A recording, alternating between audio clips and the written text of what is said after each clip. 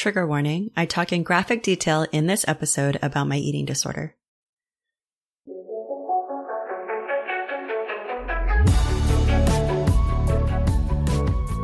Welcome to the Fuck Saving Face podcast. I'm your host, Judy Tsui, and together we'll explore mental and emotional health for Asian Americans, especially breaking through any taboo topics. Life may not always be pretty, but it is indeed beautiful. Let's make your story beautiful today. I held my iBook on my lap, the lights off in the cement box of a room I was now renting in Shanghai, China, where I was teaching English. My eating disorder was nearing its lowest point, and I obsessed about the folds of fat that hung around my sides. I couldn't think about anything else. I didn't understand. I thought I had moved for a new beginning, new excitement, but here I was simply feeling these old things coming to the surface that I did not have the capacity to deal with. Even though I was working as an editor at the city's leading English language expat magazine, That's Shanghai, even though on the surface my life looked perfectly glamorous for a mid-20-something-year-old who was going to art gallery openings and conducting restaurant reviews and getting red envelopes of money stuffed into press kits, I was miserable. So, at night, by myself, I kept writing in a little WYSIWYG box on my blog. This was back in the early 2000s when blogging was something new.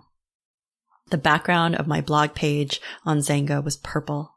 My best friend from junior high, B, began to date the co-founder of the site. She would go on to create a remarkably successful wedding blog, but in the interim, she was showing me that you could write and share about your life and people would be interested enough to read it. Do you want me to introduce you to my fiancé? She emailed me one day. He could feature your blog on the homepage. Sure, I said, not really knowing what this meant. Up until now, I thought blogging was simply me saving myself time to update my friends back in the States about what I was up to. By the next week, my Xanga blog was on the homepage, and suddenly I started getting thousands of new readers a day. Because Xanga's audience was predominantly Asian, I began to get readers just like me from all over the world commenting and sharing on my posts. At first, I took photos of Chinglish signs and posted about the different ways of life that I was experiencing, like how I would stop by the fruit vendor on my way to the office to get a pomelo that was as large as my head. She would cut the peel open so that it had tentacles like an octopus. I often thought about wearing it as a helmet and taking a funny photo. Then I began to write about what was really going on. I began to write about my eating disorder, my depression, my anxiety. I don't know why I felt like I was okay being so vulnerable and open, but I was. I think it was because writing was like breathing to me, and it was the only way that I felt like I could process through big emotions that I didn't know what to do with. And now, because of B and her fiancé, I had an audience. At 24, I was starting to do the very thing that now at 42 I'm still doing. Writing, processing, sharing, hoping that what I'm going through helps someone else feel less guilty, less shameful, less alone. You put into words the things that I was feeling but didn't know how to say. I didn't know anyone else was going through this, one person would comment. I wish I had the courage to share like you do, another person wrote. Thank you for helping me express what I've been going through. I kept writing. I also kept binging and purging. For some reason that I now can't remember, I left my English teaching job in the middle of the night like a fugitive. My friend Eric, who had been introduced to me through a mutual friend from Berkeley, came to help me pack up my things and bring them to his parents' part-time home 30 minutes outside the heart of the city. We actually became friends, and he actually came to know me through my blog, reading it before he moved from Northern California to Shanghai. He told me once that my writing was so funny he actually spit his cereal out at the computer screen. A week later, I would find a new apartment. This one was in a high-rise building with a bay window that would open to other clustered buildings so close together that I could reach over and touch someone else's hanging laundry in their windowsill. My friends in Shanghai liked knowing me because of the perks I got through my job. I constantly get invited to the latest events, club openings, anything that was hot that people wanted to be at and go to. Any business that wanted worthwhile press to appeal to the more affluent expat community wanted to be featured by our magazine.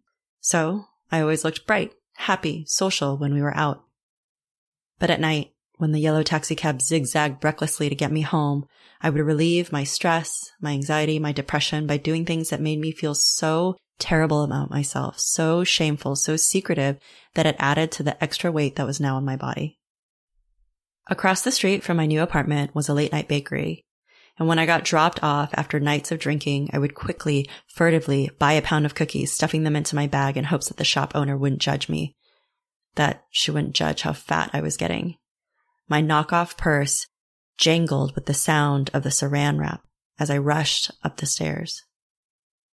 During the days, I would walk into stores, and store owners would say in Mandarin, after their usual "Huan Guanyin, welcome," "Don't try that on. It won't fit. You're too fat." While in the elevator up to the 18th floor, I would start to gobble the cookies up. By the time I unlocked the door to my apartment, I would beeline to the kitchen to chug 16 ounces of water before racing quickly over to my toilet to throw it all up. Whatever I couldn't binge in that session, I would try to toss in the trash, covering up the cookies with more garbage so I wouldn't be tempted to go back and eat more. I felt high from the heart palpitations and the violent vomiting. I will never do this again, I would say to myself. I would make these promises over and over and over again. 5 minutes later, I would be doing it all again, carefully peeling out any salvageable cookies from the trash. My period had stopped coming. My breath had become labored, and sometimes it felt like my heart was fluttering in my chest even when I was sitting and doing absolutely nothing at all. I knew that my body was falling apart, but my addiction to binge eating and purging was stronger than my will to live or to stop this behavior. I couldn't stop thinking, obsessing about my next meal. I couldn't stop punishing myself by trying to starve my body until mid-afternoon when I would inevitably open my mouth and the floodgates of bad behavior would follow. One night, after weeks of visiting restaurants for our quarterly big restaurant guide and bringing all of my friends to every meal, laughing, drinking, smoking cigarettes, eating everything on the magazine's tab, I came home alone with a styrofoam box of food. Shanghai at this time was such a crazy dichotomy of absolute wealth, Fendi, Prada stores, next to abject deprivation, where people had been maimed so badly it was difficult to look at them, to wonder how they could actually physically be surviving. They would push their bodies on skateboards, on anything with wheels, just to get around, asking for some change. Occasionally, homeless people would saunter through the neighborhood that I now lived in, so I thought I'd be kind-hearted and leave the styrofoam boxes of food on the side railing of the stairs leading up to my building for someone else to benefit from our bounty. I went through the front door, took the elevator up to my apartment, sat down, and began to fidget. My breath increased in speed. I couldn't sit still. I couldn't stop thinking about the food on the stairs. I tried to stop myself from wanting to put it all in my body. I tried to break the endless cycle of starve, binge, purge, starve, binge, purge, starve, binge, purge, hate. And I really did hate myself. I hated the disappointment I would feel that I couldn't keep a promise to never do this again. I felt so much self-loathing. When I finally entered into my intensive outpatient program in Los Angeles, the fellow clients in the program would share about how they were addicted to alcohol, to meth. Years later, I would start working at an inpatient residential home in San Diego, bringing girls to 12-step meetings where I would again hear people share about how their addiction was compulsive, how it was uncontrollable, heroin, cocaine. If you think that food is not a drug, then you have never had an eating disorder, because when I had mine, I was an addict just like everybody else. I lied. I cheated, I stole, I compromised my body, all for food. I did whatever I could for my fix, for my high. I hid in bathrooms and learned how to vomit with barely making a sound, knowing if I chugged a lot of water first, it would make the food come back up easier. I would use a toilet seat cover to protect my clothes so that any water or remnants of food that popped back out of the bowl wouldn't get on my clothes. I knew what foods hurt the second time around and what foods would be easy to get back out. Rich, fatty, sweet desserts were easy. Chips, cheese, those things were hard. I couldn't handle it anymore. I grabbed my key, then ran to the elevator, pushing the button urgently. It had been 10 minutes since I'd been back. The door to my apartment slammed with authority, locking its silver sideways latch. The elevator opened. I pushed the button for the ground floor. The bag of food was still there.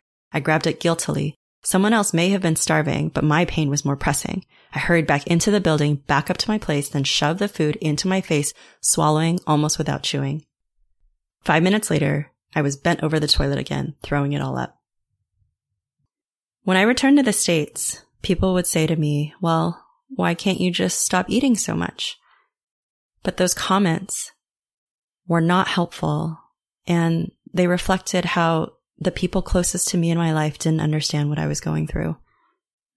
So the way that I would describe an eating disorder to someone who doesn't understand is I would say, imagine you are terrified of water, that you have to bathe in it every day. You have to drink it every day, multiple times a day. You have to wash your hands multiple times a day, but you are terrified of water so that every time you get around it, your heart starts to beat more quickly and you feel yourself getting hot, that the thoughts in your mind become louder and you can't think about anything else.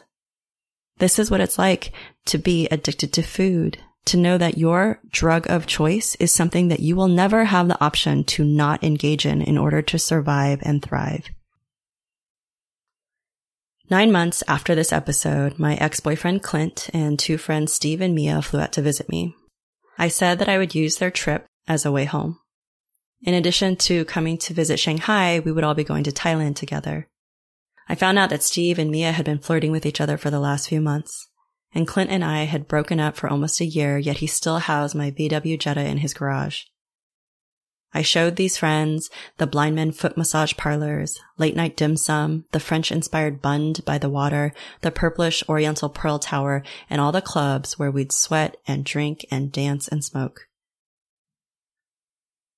At the time, I was using a handkerchief to cover my wrist because prior to moving to Asia, I had driven cross-country from leaving my job in South Carolina with a new puppy in tow. My parents promised they would watch her, but by the time I got back, they said, it's too much. I wanted to believe that they would come through, but even as I began drafting up the email to friends, seeing if anyone knew of someone wanting to rehome my puppy Hula, I knew I had expected too much. And this was just one of the reasons that I always kept running. This is part of how I found myself from South Carolina now to the other side of the world, the farthest that I could have gotten to get away from my life, but there I still was. And this time, I felt like I was dying. The puppy had given me ringworm. I tried to explain this to the doctors, but my broken Mandarin was insufficient and the creams they gave me simply didn't work. I dealt with an opening sore on my wrist for the better part of 4 months. By the time we got to Thailand, my skin was scabbing. My psyche was raw. I did not want to go on. But a quiet part of me had done my research. I had asked a friend to help me find treatment options, and she sent me an email back with a facility less than 10 minutes from my parents' house in LA. I didn't know what I wanted next. I wasn't convinced I wanted to go on living, but I knew I didn't want to be living in Shanghai anymore. In Thailand, it felt like Clint and I had renewed our relationship until one night on the balcony of our hotel in Krabi, we stayed up late, just the 2 of us talking, and he said, I have something to tell you. I'm dating my roommate. We cried that night. Together we cried because things were ending. I had introduced Clint to one of my good friends in Shanghai, someone that I hooked up with one night, kind of, and later the 2 of them would start a motion graphics company together. Steve and Mia would go on just being friends, and I was just feeling all alone. Even though we'd all be flying out of Thailand together back to Shanghai for one night, even though we'd all be flying out of Shanghai back to California on the same day, the 3 of them would be on the same flight together, and I would be by myself.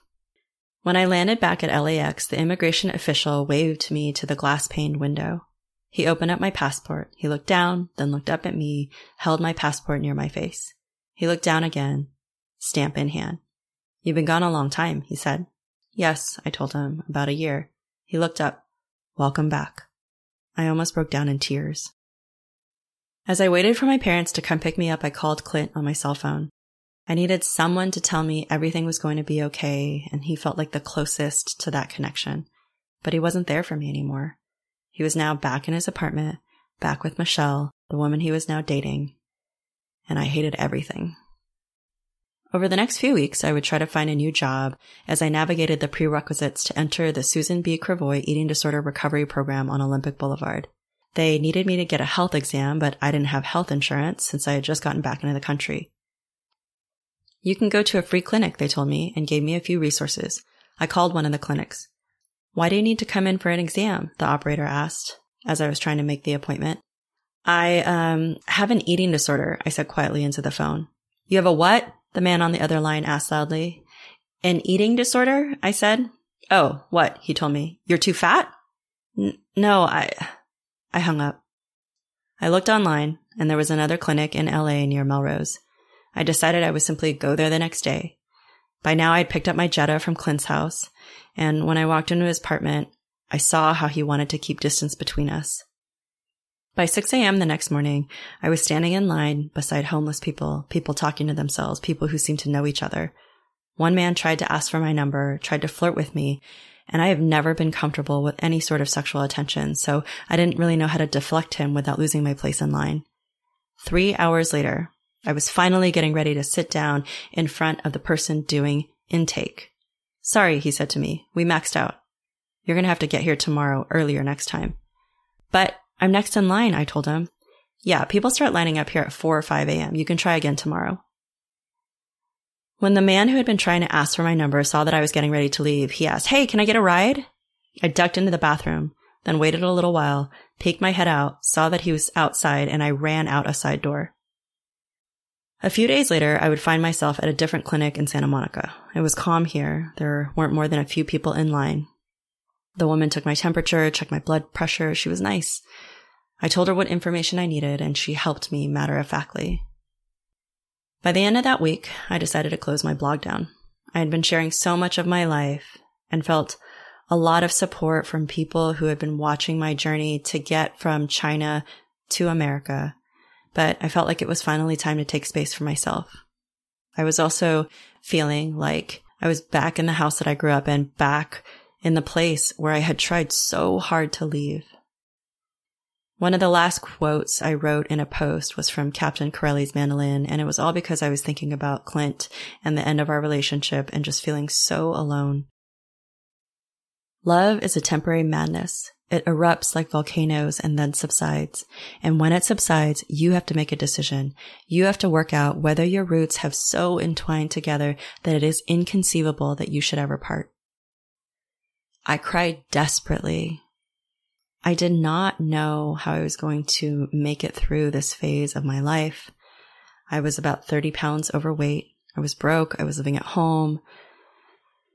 And in a few months, I would get a job working for Herbalife, a leading weight loss MLM company, so that during the day, I would write about people's success stories, making money, finding love, living in the house of their dreams, losing weight. And 4 nights after work, every week, I would drive around the corner just a few minutes away to talk about how I felt like a failure, how I was binging and purging and couldn't stop, how I was so far from my dreams, how I was totally alone.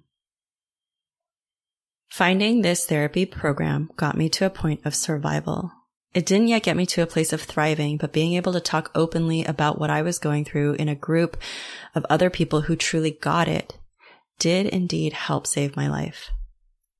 That and my car.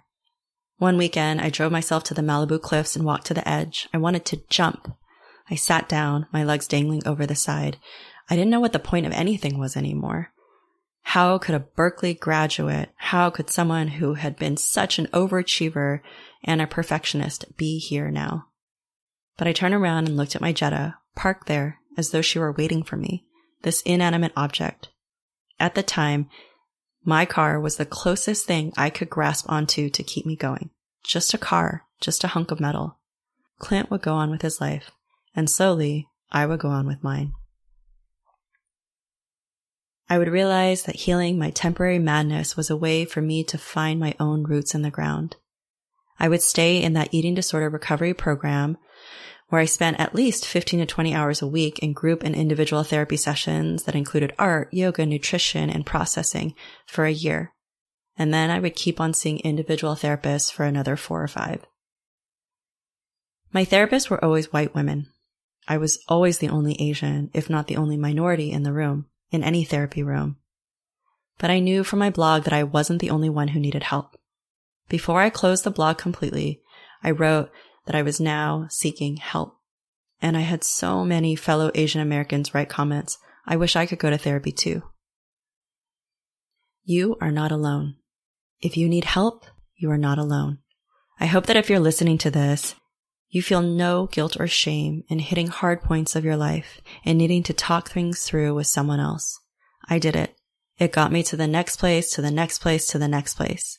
If you had told me what my life would look like now when I first started therapy at the age of 26, I would have told you to shut the fuck up and fuck off. There are more resources available to you than you think. You can find the right person to talk to. There are ways to make it work for your budget and your lifestyle. I truly believe that if you are willing to go to therapy, then you are bold and brave and courageous, because it takes all of those traits to be willing to look at the hardest things in your life and heal them. I have done this. You can do this too. Fuck saving face. Go get help.